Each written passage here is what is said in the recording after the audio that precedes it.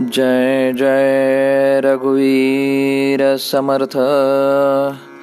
नमस्कार मित्रहो, आज दिनांक 29 ऑक्टोबर आणि आजच्या प्रवचनामध्ये श्री महाराज म्हणतात, भगवंताचे होण्यास आपण निर्दोष असणे जरुरीचे आहे.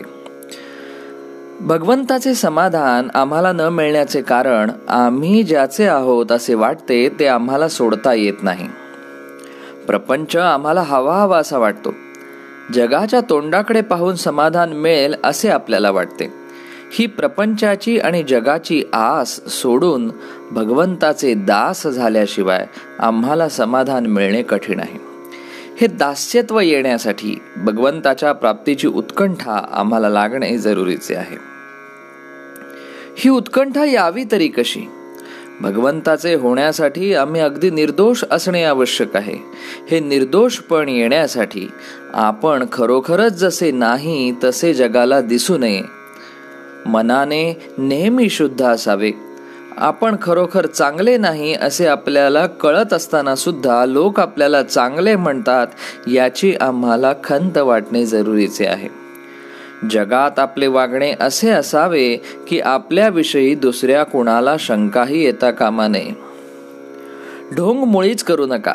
आचार विचाराने इतके पवित्र झाल्यानंतर मग आम्हाला भगवंताचे का बरे होता येणार नाही?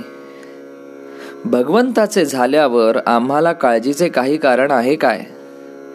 आपण सर्वजण आम्ही भगवंताचे आहोत असे म्हणतो आणि काळजी करतो. हे किती विपरीत आहे.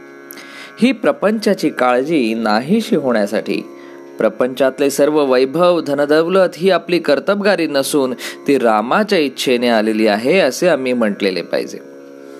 माझा प्रपंच तुझ्या इच्छेने चाललेला आहे, तू ठेवशील त्यात मी समाधानी राहीन अशी आमची वृत्ती बनायला हवी. यासाठी मोठे वैराग्य पाहिजे असे नाही. खरोखर ते वैराग्य त्याग वगैरेंच्या भानगडीत तुम्ही पडूच नका. भगवंत ठेवील त्या परिस्थितीत समाधानात राहणे यासारखे दुसरे वैराग्य नाही. ज्याच्यामध्ये भगवंताचा विसर पडेल त्याच्यावर वैराग्य करा. ज्याच्यामध्ये भगवंताची आठवण राहील तो विवेक समजून आचरणात आणा. प्रपंच उत्तम करा, पण त्याच्या अधीन होऊ नका. अधीन होणे हे पाप आहे, प्रपंच करणे हे पाप नाही. शक्य तितके धर्माचे पालन करा. नीती प्राणाबरोबर सांभाळा आणि प्राण गेला तरी नामाची दुगदुगी राहू द्या.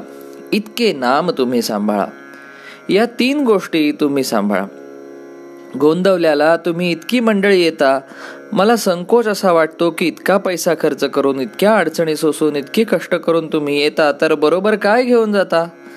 काहीतरी बरोबर घेऊन जाऊन आचरणात आणा. नामस्मरणात तुम्ही सगळ्यांनी राहा. नामा करता नाम घ्या. नाम घेऊन काही मागू नका. राम कल्याण केल्याखेरीज राहणार नाही. आपल्याला कोणी चांगले म्हटले तर आपल्या जीवाला धक्का बसून लगेच नामाची आठवण व्हावी असा सुविचार आजच्या प्रवचनात महाराज सांगतात. धन्यवाद. जय जय रघुवीर समर्थ.